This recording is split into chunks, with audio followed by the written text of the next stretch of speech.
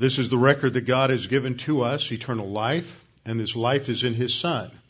He who has the Son has the life. He who does not have the Son of God does not have the life. He who believes on Him is not condemned, but he who believeth not is condemned already, because he has not believed in the name of the only begotten Son of God. For there is no other name under heaven given among men whereby we must be saved. For by grace you have been saved through faith, and that not of yourselves. It is the gift of God, not of works, lest any man should boast. For I am persuaded that neither death, nor life, nor angels, nor principalities, nor powers, nor things present, nor things to come, nor height, nor depth, nor any other created thing is able to separate us from the love of God, which is in Christ Jesus our Lord. For of Him, and through Him, and to Him are all things, to whom be the glory forever. Amen. Before we begin our study of God's Word this morning, let's bow our heads together and go to the Lord in prayer. Our Father, we're so grateful we have this time to study your Word. And as we reflect upon your Word and we reflect upon what our Lord Jesus Christ taught in the Sermon on the Mount, we pray that we might be able to focus and think clearly, that we might understand not only what He said, but what its challenge is to us, that we might recognize that there is a responsibility that we have to respond in obedience to what the Word teaches. And we pray this in Christ's name. Amen. This morning we continue our study in Matthew chapter 5. This morning we'll cover part of verses 17 through 20. I'm not sure we'll get through all 4 verses this morning, because this is a somewhat challenging passage, and it's important for our understanding of what is coming in the remainder of this particular chapter. And it's a challenge because in the history of Christianity, a couple of questions have always been a problem in Christian teaching and in the Christian life. The first is, and they're related problems. The first is, what in the world do we do about sin after we're saved? Now that may not seem like a major problem for some of us, but it is a major problem and has been a major problem in the history of Christianity, and it is a problem for many people. In the early church, they thought that baptism, water baptism, actually cleansed us from sin. Problem was, what do you do after you get baptized? How do you get cleansed from the sin after baptism? And there were many people who did not get baptized until they were close to death, because they didn't want too many sins on their account after salvation. The Emperor Constantine was one like that. He waited till he was almost on his deathbed before he was baptized. Later on, the Roman Catholic theology introduced a system of penance in order to deal with with sin problems after salvation. So that has been a problem. And the related question and problem is, what do you do with all these passages in Scripture that talk about living a righteous life? What in the world is that all about? Is this living a righteous life in order to get saved, or how in the world can we actually live a righteous life when we still struggle with sin? As a result of those two problems, people have had enormous difficulty understanding some of the things that Jesus teaches in the Sermon on the Mount, especially when we get to the last verse of the 4 that we're looking at this morning and partially next week. Let me just read through these 4 verses, and then as we address this today, I'm sort of going to talk about the last as we move back to the first. This is important to understand. These 4 verses are not a conclusion to the previous 16 verses that related to the introduction really to the Sermon on the Mount. The Beatitudes gave us a focus on the character expected of the disciple who is preparing himself to serve in the announced and anticipated kingdom of heaven. Have to keep that in mind. What happens starting in verse 17 is that Jesus is moving out of the introduction into the main body of the sermon that covers verses 21 down through 48 in chapter 5. So this is an introduction in verses 17 through 20 to prepare for what he is about to say. So he states in verse 17, "Do not think that I came to destroy the law or the prophets. I did not come to destroy, but to fulfill. For assuredly I say unto you, till heaven and earth pass away, one jot or one tittle will by no means pass from the law, till all is fulfilled. Whoever therefore breaks one of the least of these commandments, and teaches men so, shall be called least in the kingdom of heaven. But whoever does and teaches them, he shall be called great in the kingdom of heaven. For I say to you that unless your righteousness exceeds the righteousness of the scribes and Pharisees, you will by no means enter the kingdom of heaven." Now, as we look at this, we need to just do some initial observations, sort of a flyover to orient ourselves to just the structure of these 4 verses. And I have inserted some of the key Greek phrases, structural phrases in the text so that we can understand that these 4 verses have to be taken as a whole. They're related to one another. It's a development of one single thought as an introduction to the rest of the chapter. The initial statement that Jesus is making is telling them that in spite of what he is about to say, it should not be understood that he is challenging the law. He's not going to abolish the law. He's not going to change the law. He has come to fulfill the law. He says, "Do not think I came to destroy the law or the prophets. I did not come to destroy, but to fulfill." Then he explains something more about that that's indicated grammatically with the word that occurs near the beginning of the second verse that's translated in English "for." That indicates an explanation or an expansion of what was just said. So verse 18 is grammatically connected as part of verse 17.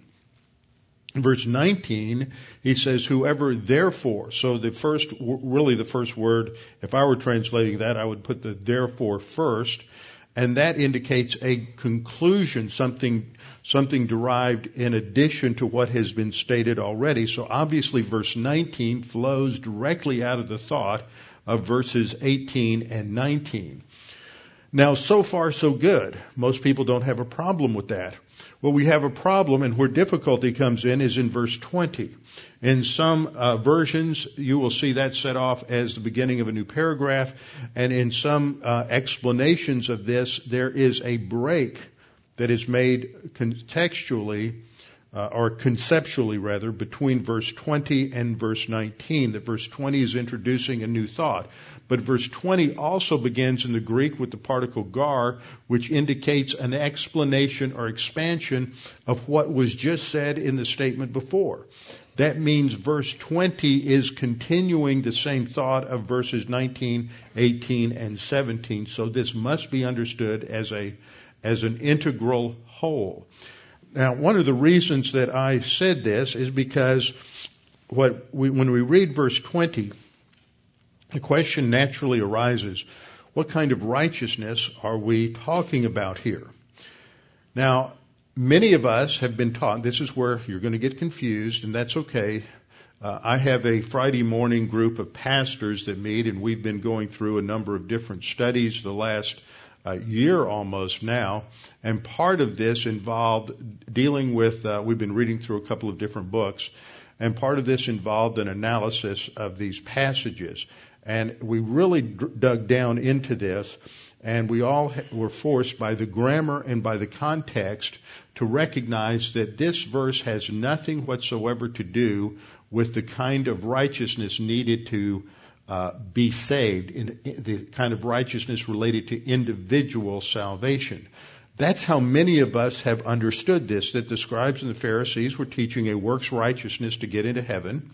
And what Jesus would be teaching here under that idea is that you need a different kind of righteousness to have individual salvation, not a works righteousness, but an imputed righteousness. Remember, Scripture teaches two kinds of righteousness, that which is given to us or credited to us at the instant of salvation, and that which is the result of our Christian life walking by means of the Spirit. Scripture teaches that at the instant of our faith alone in Christ alone, God the Father credits to us the righteousness of Christ. He gives that to us. It's called imputed righteousness, and that is now ours, and we're saved not on the basis of our morality or ethics or righteousness or anything that we've done. Titus 3:5 says it's not by works of righteousness which we have done, but according to His mercy He saved us. The classic illustration of imputed righteousness is used by the Apostle Paul in Romans chapter 4, and there he goes back to Genesis 15, where he talks about the fact that Abraham had already believed or trusted in God, and it was accounted to him as righteousness. Now that means that this concept of imputed righteousness goes all the way back to the beginning of the need for salvation in the garden. If it goes back to Abraham, it goes all the way back to the garden. That even though this is not a fully developed doctrine in the Old Testament, Genesis 15:6 clearly states that Abraham was saved on the same basis as we. He was saved by receiving imputed righteousness from God. So is this passage talking about imputed righteousness, or is it talking about another category of righteousness? Now the point that I'm going to be making here is that contextually, and context is really king. I just say this over and over again, that when you take the text out of context, you're left with a con job. And often what happens is we ignore the context and we look at these verses and we just pull it out and use it for another reason. It may be a true statement that we're saved on the basis of imputed righteousness, which is not the kind of righteousness the Pharisees and Sadducees were teaching. But that's not what this verse is saying. And often I find this to be true as we hear pastors and we hear teachers teach true things, but that's not really what the passage they're using is saying. So we have to really evaluate these things, and it's important for us to go back to a couple of different things I keep emphasizing as we go through this, and that is that Jesus is talking to His disciples. He is talking to those who are already personally, individually saved, as we would say. They're individually justified. They already have their eternal destiny in heaven secured by believing in Jesus as the promised Messiah. So He's not talking to unbelievers about how to be individually justified. He is talking to believers about how already justified people are supposed to live. Now that's important to understand. If Jesus is telling people who are already believers how to live, then we can't interpret anything in Matthew 5 through 7 as related to how a person secures their eternal destiny in heaven. So even though it might look like that, the context means it's not talking about that. So we have to understand that. He's talking about the kind of righteousness, the kind of character qualities, that was the focus in the opening Beatitudes, the kind of character qualities that are expected of a disciple, and that those who develop these qualities after salvation will have a specific role and unique responsibilities in the coming kingdom. You see, the message that is governing Jesus' ministry at this time, remember from the announcement of John the Baptist, repent for the kingdom of heaven is at hand, it's near. Jesus continued with that same message, the kingdom of heaven is at hand, and after this we will see that when He sends out His disciples to the house of Israel and the house of Judah, he will say, don't go to the Gentiles, go to the house of Israel and Judah and announce that the kingdom of heaven is at hand. So Jesus is announcing that because He's the King, the presence of the kingdom is near, and so we have to be prepared to live in the kingdom.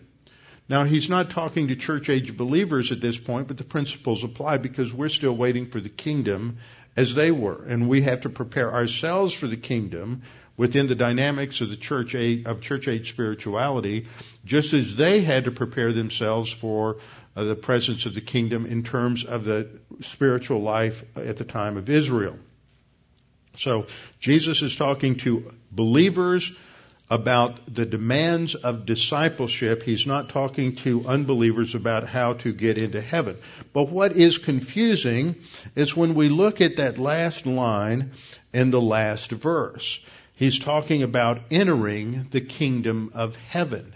Now, many of us automatically think that entering the kingdom of heaven means securing eternal salvation. In fact, in John chapter 3, verse 5, Jesus says that you have to be born of the flesh and born of water and born of the Spirit to enter the kingdom. That's what he says to Nicodemus. And everybody says, well, that's talking about regeneration, and it is.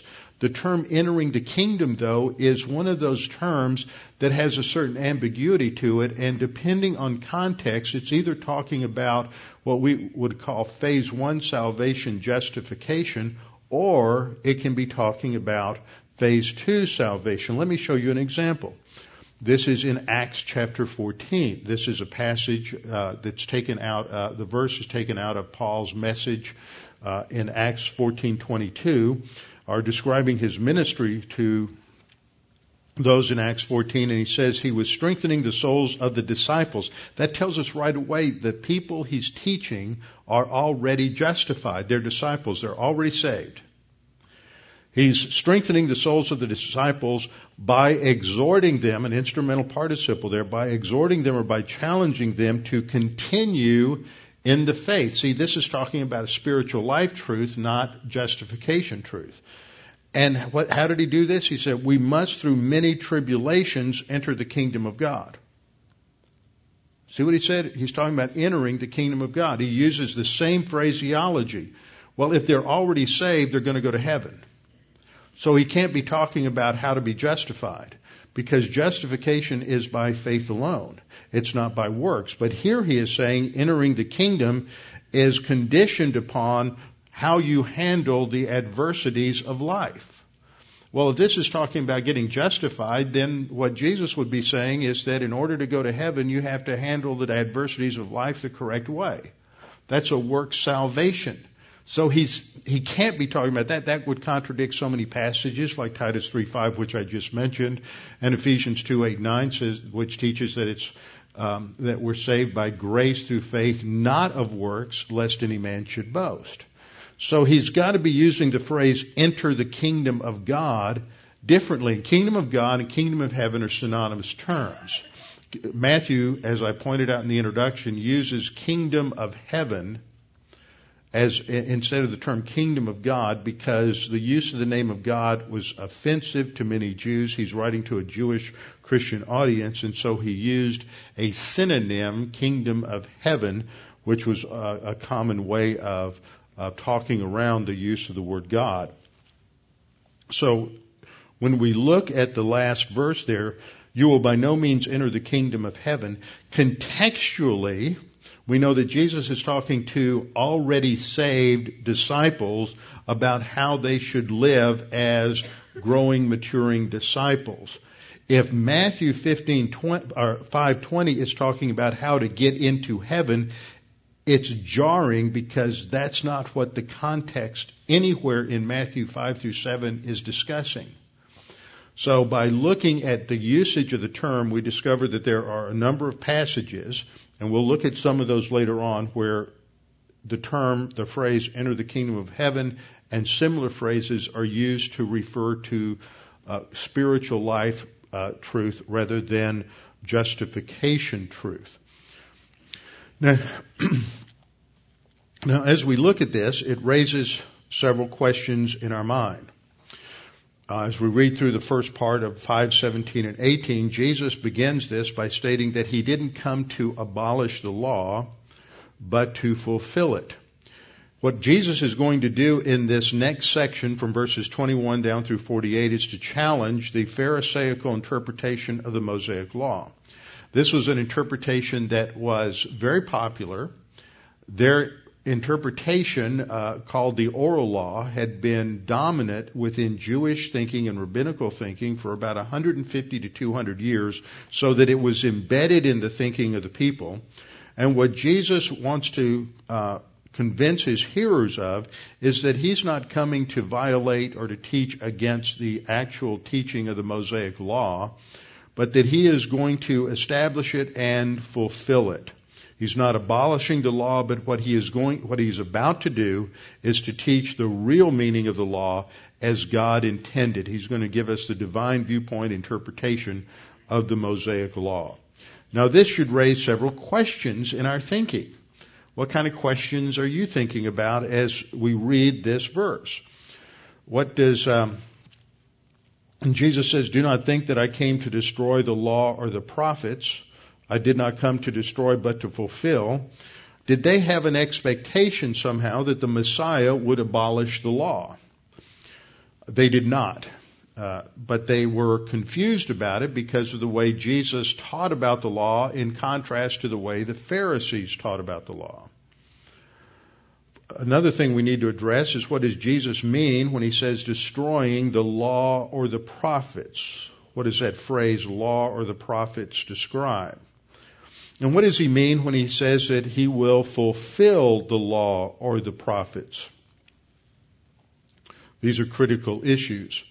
Now, to understand this, we must realize that after the Jews returned to the Promised Land in 538 BC, remember God punished the northern kingdom, took them out of the land in 722 BC, and then the sole southern kingdom continued on for another 140, 150 years or so before they were finally taken out in 586 BC. And then the Jews were out of the land for 70 years under divine discipline. In 538, they returned to the land. They returned in stages. It wasn't just one massive return. It was a return in stages. The initial return under Zerubbabel consisted of about 45,000. And they had to rebuild their country. They had to rebuild the institutions. They had to rebuild their cities. They had to reestablish the fields.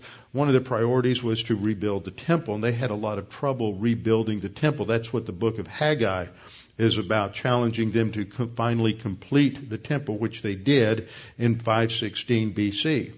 And they went through a period of rebuilding from 538 BC to approximately 440 BC, almost 100 years, where they had to rebuild their cities and towns and villages. They had to rebuild the temple, and they had to rebuild the fortifications and defenses of the city. And most importantly, they had to rebuild the spiritual life of the Jewish people. These rebuilding activities are described in the historical books of the Scripture in Nehemiah and Ezra, and the spiritual challenges are described in the books of Haggai and Malachi. Now, the Old Testament period of revelation ended at approximately 440 BC. And from 440 BC until the New Testament period, approximately 30 AD, there is no revelation. God is silent. Now, there are books that were written about the history of the Jews during that time. The Jews never considered these books to be part of God's Word. They never considered them to be canonical, and they're referred to as apocryphal books. Some of these books are included as part of the Old Testament in Roman Catholic Bibles, but they're not included in either Jewish texts or Protestant Bibles. But they're good for information about that intertestamental period, and especially in the books of 1st and 2nd Maccabees. And during that period, we read that there's a development of rabbinical theology. The people were concerned about the spiritual life. The rabbis were concerned, and so they recognized that God had punished them by taking them out of the land because they had disobeyed the law. Now, the Mosaic Law consists of not 10 commandments, but 613 commandments, as you know. And what they decided over a period of time, this roughly came into practice around 200 or so BC, was that they needed to construct a series of commandments like a fence around the original 613. And that if that would protect the 613 commandments from being disobeyed. As long as you kept these additional commandments, then you weren't threatened by breaking one of the 613 commandments in the Torah. And so this is what is usually referred to in the New Testament by the traditions of the fathers. And that became the core of rabbinical theology and was the foundation of what was taught by the Pharisees. So this is what Jesus is teaching against, because they had developed a works basis for righteousness in contrast to what was originally taught in the Mosaic Law. So Jesus is challenging this. And in the coming section, starting in verse 21 down through verse 48, we'll discover that 6 times Jesus makes a statement along the lines of, "You have heard it said, but I say to you." Notice verse 21. "You have heard that it was said," and then verse 22 begins, "But I say to you."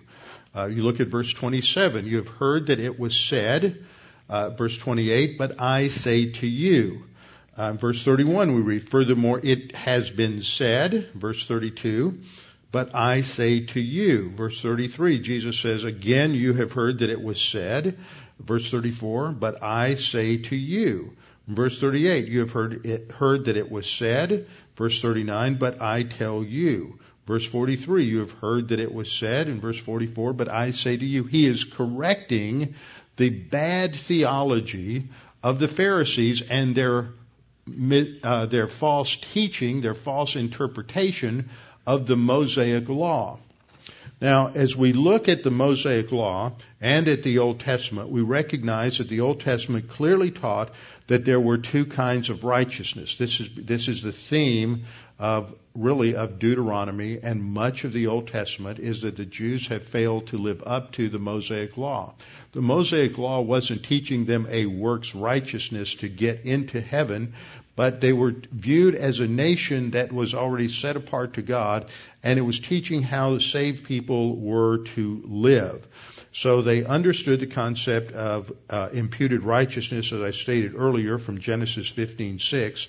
And then they were teaching, then the books of Deuteronomy was talking about imputed righteousness. So, putting our familiar chart up here on the screen, we talk about salvation in 3 senses, or 3 tenses. I think one person even has a book called The 3 Tenses of Salvation. In phase 1, this is when we believe that Jesus died on the cross for us. We are justified. The word saved, as we use it in common American evangelical language, doesn't always mean, it's not always used as a synonym for justification in the Scripture. We always use it as if that's what it means, and so it's easy to misinterpret Scripture if we read into every use of saved the meaning of justification. In fact, many times in the book of Romans, saved never is a synonym for justification. And in several other books, and I think in Matthew as well, the word saved is never a synonym for justification. The core meaning of the word saved is to be delivered from something. It can be delivered from poor health. It can be delivered from something threatening your life physically, or it can refer to being saved from just the presence or the power of sin. And so in phase 1, we're talking about justification, that we're saved from the penalty of sin. At that instant, our eternal destiny in heaven is secure. But our spiritual life, which begins at that point, doesn't end with that. We have a responsibility now as newborn babes in Christ to grow to spiritual maturity, and that's the process of our spiritual life, where we are to grow in the grace and the knowledge of our Lord Jesus Christ. And as we walk by the Spirit, studying God's Word, then what is produced in our life when we're walking by the Spirit is what we call divine good, to distinguish it from the good works we do just in the power of our sin nature. And this we refer to as experiential righteousness. We're saved from the power of sin. This is what Jesus is talking about to his disciples under this period of the Mosaic Law, he's saying if you're going to be prepared for the kingdom, you have to be obedient to the Mosaic Law. You have to develop experiential righteousness in your lives, which is not the kind of experiential righteousness that the Pharisees are talking about. Just some passages that show this from the Old Testament. In Deuteronomy 6:25, and having talked about obedience to the law and loving the Lord your God with all your heart, soul, mind, and strength, Deuteronomy 6 says, then it will be righteousness for us. That is, obedience to the law will be righteousness to us. When we walk, that is, when Israelites obeyed the law, then it produced experiential righteousness in their lives. It will be righteousness for us if we are careful to observe all these commandments before the Lord our God as He has commanded us. Deuteronomy 24:13, Moses writes, you shall in any case return the pledge to him again. This is a situation where you have somebody who has made a loan. They're rather impoverished, and rather than putting them in a deficit position, you return the garment that was given as a pledge so that they can be warm during the night and not go cold. So return the pledge to him again when the sun goes down, that he may sleep in his own garment and bless you, and it shall be righteousness to you. That's treating somebody in kindness. That is experiential righteousness. Another set of verses that's important comes near the end of David's life. This is King David. And David is talking about how the Lord has prospered him in his life. David, we know, was a great sinner, but he also had great experiential righteousness. And in 2 Samuel 22:21 we read, the Lord rewarded me according to my righteousness, according to the cleanness of my hands he has recompensed me. So this is not talking about justification righteousness or imputed righteousness. It's talking about the righteousness of a life of obedience. And he further explains that in verse 22, that this was a result of his keeping the ways of the Lord. He's not talking about securing his justification. He's talking about his spiritual growth, his spiritual maturity, his sanctification from keeping the ways of the Lord. And he has not wickedly departed from my God. David may have been an adulterer. David may have conspired to commit murder. David may have engaged in grand deception, but David never apostatized in the sense of going into idolatry. He was always loyal to the Lord, and God rewarded him by saying that David was a man after his own heart. It's a great testimony to the grace of God. 2 Samuel 22:23, David says, all his judgments were before me, and all of his statutes, I didn't depart from them. I was also blameless before him, and I kept myself from my iniquity. Therefore the Lord has recompensed me according to my righteousness. Point I'm making is the Old Testament recognized this distinction between imputed righteousness, which secures our eternal destiny, and experiential righteousness, which is to characterize the life of the believer who is walking according to the standards of God's Word. This was expected of the king in 2 Chronicles 9:8. Blessed be the Lord your God, who delighted in you, setting you on his throne to be the king, to be king for the Lord your God, because your God has loved Israel, to establish them forever. Therefore he made you king over them to do justice and righteousness. This is experiential righteousness. Psalm 23:3 also talks about this, as the psalmist says, he restores my soul. He leads me in the paths of righteousness for his name's sake. We are expected to live a righteous life according to the standards of God's Word. In this dispensation, it's by walking by the Spirit according to God's Word. So Jesus is coming to emphasize that the Pharisees have distorted the righteousness, the experiential righteousness as taught in the law, and that their righteousness is merely a superficial righteousness that has no eternal value whatsoever. So in the coming verses, he's going to contrast the teaching of the disciples with God's original and true intent. So he begins, first of all, by stating very clearly what his intent is. Now, what I am teaching you is confusing to a lot of people. Even some teachers that you have heard, professors I had at Dallas Seminary, some of the pastors you may have heard have misidentified this. So you may be, you're sitting there and you've come in and out this morning because you're tired or whatever. This is heavy. And all of a sudden you say, did he say what I think he said? Yeah. This isn't talking about imputed righteousness. And I've taught that before. So we're trying to get all of this clear. Dr. Dwight Pentecost is still alive. He's 95 years old, I believe, now. And he still teaches at Dallas Seminary. He's been teaching there, I think, since the early 50s. In one of his works, he writes about this, that the interpretation of Matthew 5:21 to 7:6 is talking about what constitutes real righteousness. And that the real thrust of this whole section is not talking about experiential righteousness, but the kind of righteousness required to get saved. And so the point that Jesus is making in these verses is to convict people that they just don't have the right kind of righteousness to even be saved. He's dead wrong, because that would mean Jesus is talking to unbelievers, but he has forgotten the context of verse 1, where it clearly states that Jesus went up on a mountain, and when he was seated, his disciples came to him. The multitudes aren't there, only the disciples.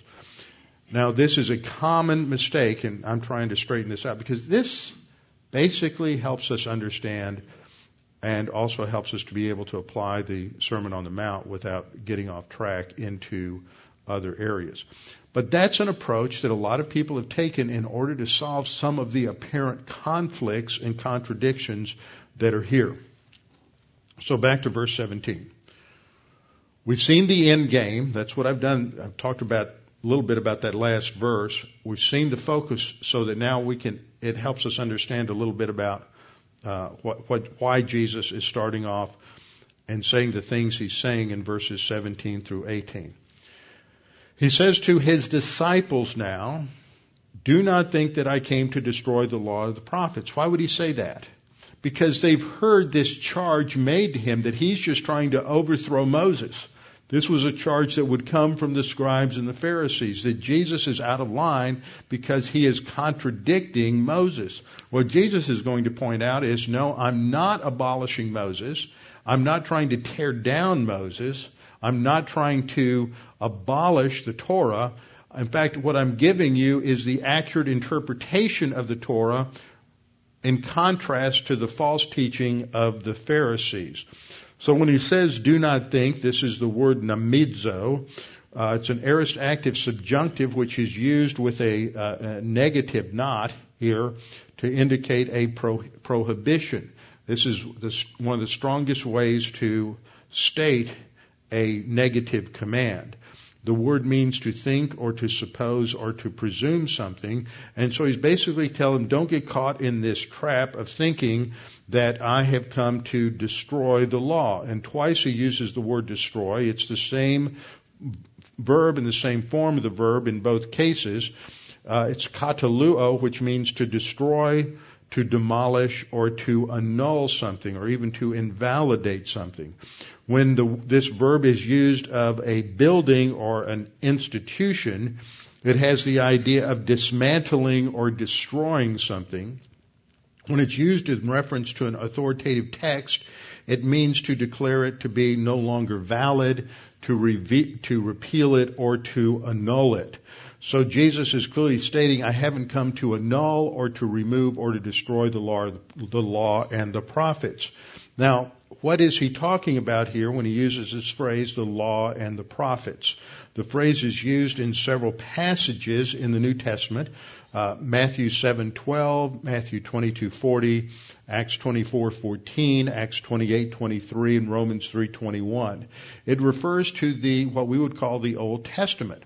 According to the Jewish organization of the Old Testament is made up of 3 books: the Law, the Prophets, and the Writings. The Torah, the Nevi'im, and the Ketuvim, and they have the word Tanakh, which is how they'll refer to the Old Testament scriptures, is taken from the first consonant in each of those words. T-N-K, Tanakh, refers to the three divisions of the Hebrew Old Testament. And often it's the whole Old Testament, the whole Hebrew scriptures may be referred to simply as the Torah, not just referencing the first 5 books, but the whole Old Testament may simply be referenced as the Torah, or the law and the prophets.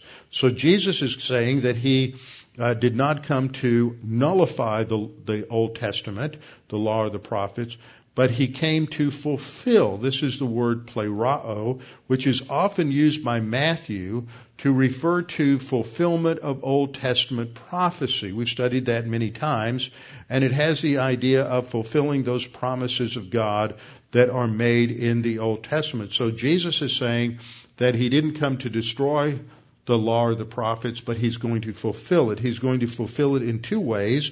He's going to fulfill it in terms of his life. He will accomplish the purpose and the goal of the law. He's the only one who has perfectly obeyed the law, and this demonstrated that he is sinless and that he is perfectly righteous and therefore qualified to go to the cross. It was part of his demonstration of his qualifications as the Messiah.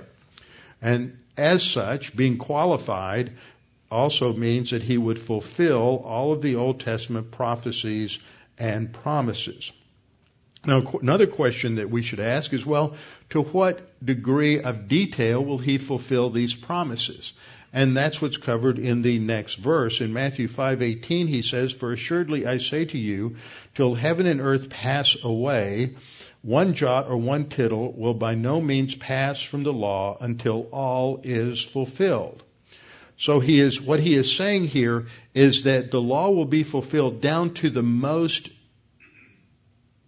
the smallest minutia in each passage. It's not just the ideas that are important, it's the very words themselves that are inspired by God. We refer to this by the terms verbal and plenary inspiration, that God has revealed the words of Scripture. The very words of Scripture are what's inspired, not the ideas, not the concepts. For ideas and concepts are built upon words. You change the word, you change the idea or the concept. So what is the word jot, as it's translated in English, is actually the Hebrew letter yod, which is the smallest letter in the Hebrew alphabet. And if you just change one letter, you can change the meaning of a word. For example, we have in English the word tough. If you change the G to a C, if you just drop off part of that letter, it's the word touch. Completely change the meaning from tough to touch. You add another letter, you have the word dough. So you see, one letter can make a huge difference and change the meaning of a sentence. The same thing happens with a tittle. Tittle is actually an English word. It reads the smallest stroke of a letter, and it translates the Greek word karaia. And the karaia refers to just a small stroke or part of a letter. And what I've put here on the screen for you is the Hebrew letter beit and the Hebrew letter resh. And you see that the only difference between the two is the stroke, the horizontal stroke at the bottom. And that can make a difference in a word. For example, in English, we have the word fun. I can say, why don't we get together this afternoon and have some fun? But if we add a tittle to it, it closes the 2 lines, the 2 horizontal lines in F, closes them off, and we have a pun. You might think that I'm saying let's get together and have a contest making up puns. But if we add another tittle to it, maybe I'm saying let's get together and go for a run. Some of you think that running is fun. I think it's necessary, but not fun. And then maybe we're foodies and we add another tittle and we're going to get together and enjoy a good bun. See, the adding just one stroke changes the meaning of the word. So Jesus is saying that inspiration extends down to just the smallest letter or smallest stroke. And that's why I make such an important emphasis on looking at the original Greek and understanding the words that are used. And sometimes one word is used, sometimes another word is used, and it's not just for stylistic difference, it's because it communicates something slightly different.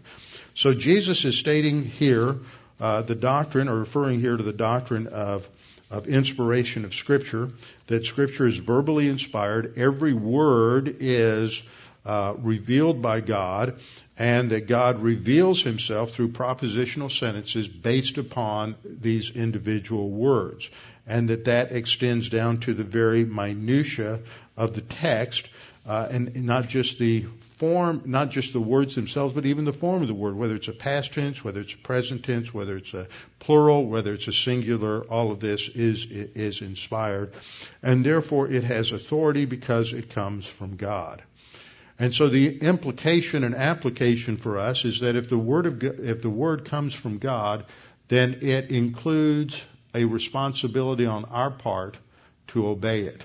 And that is what Jesus will emphasize when we look at verse 19, is that in contrast to the Pharisees, there are those who teach that you can minimize some commandments, and these are called the least of these commandments, and that person will be called the least in the kingdom. But those who teach the commands of Scripture as they are will be called great in the kingdom of heaven. And we'll come back and look at that next time with our heads bowed and our eyes closed. Father, thank you for this time that we have to look at your word, knowing that this is your word and comes with your full authority behind it. Father, we recognize that salvation is not based on works. It's not based on what we do. It's based on what Christ did on the cross. Father, we pray that if there's anyone here this morning that's unsure of their salvation or uncertain of their eternal destiny, that they would take this opportunity to make that sure and certain. Jesus Christ died on the cross for your sins. He paid the penalty for your sins so that you do not have to pay that penalty. But the only condition is that we are to trust in Christ. It's not something that accrues to us as merit, but the merit is in the work of Christ himself. And so we trust in him, and at that instant we receive the imputation of Christ's righteousness, and you declare us to be righteous. Father, we pray that if there's anyone here that's unsure of their salvation or uncertain of their eternal destiny, that they would take this opportunity to make that both sure and certain. Jesus Christ died on the cross for your sins, so that by faith alone, in him alone, you have eternal life. Now, Father, we pray that you would challenge each of us with the realization that we are expected to live a righteous life. We can only do that by walking by the Spirit and by application of your word. And we pray that we might be faithful students of your word and faithful appliers of your word. We pray this in Christ's name. Amen.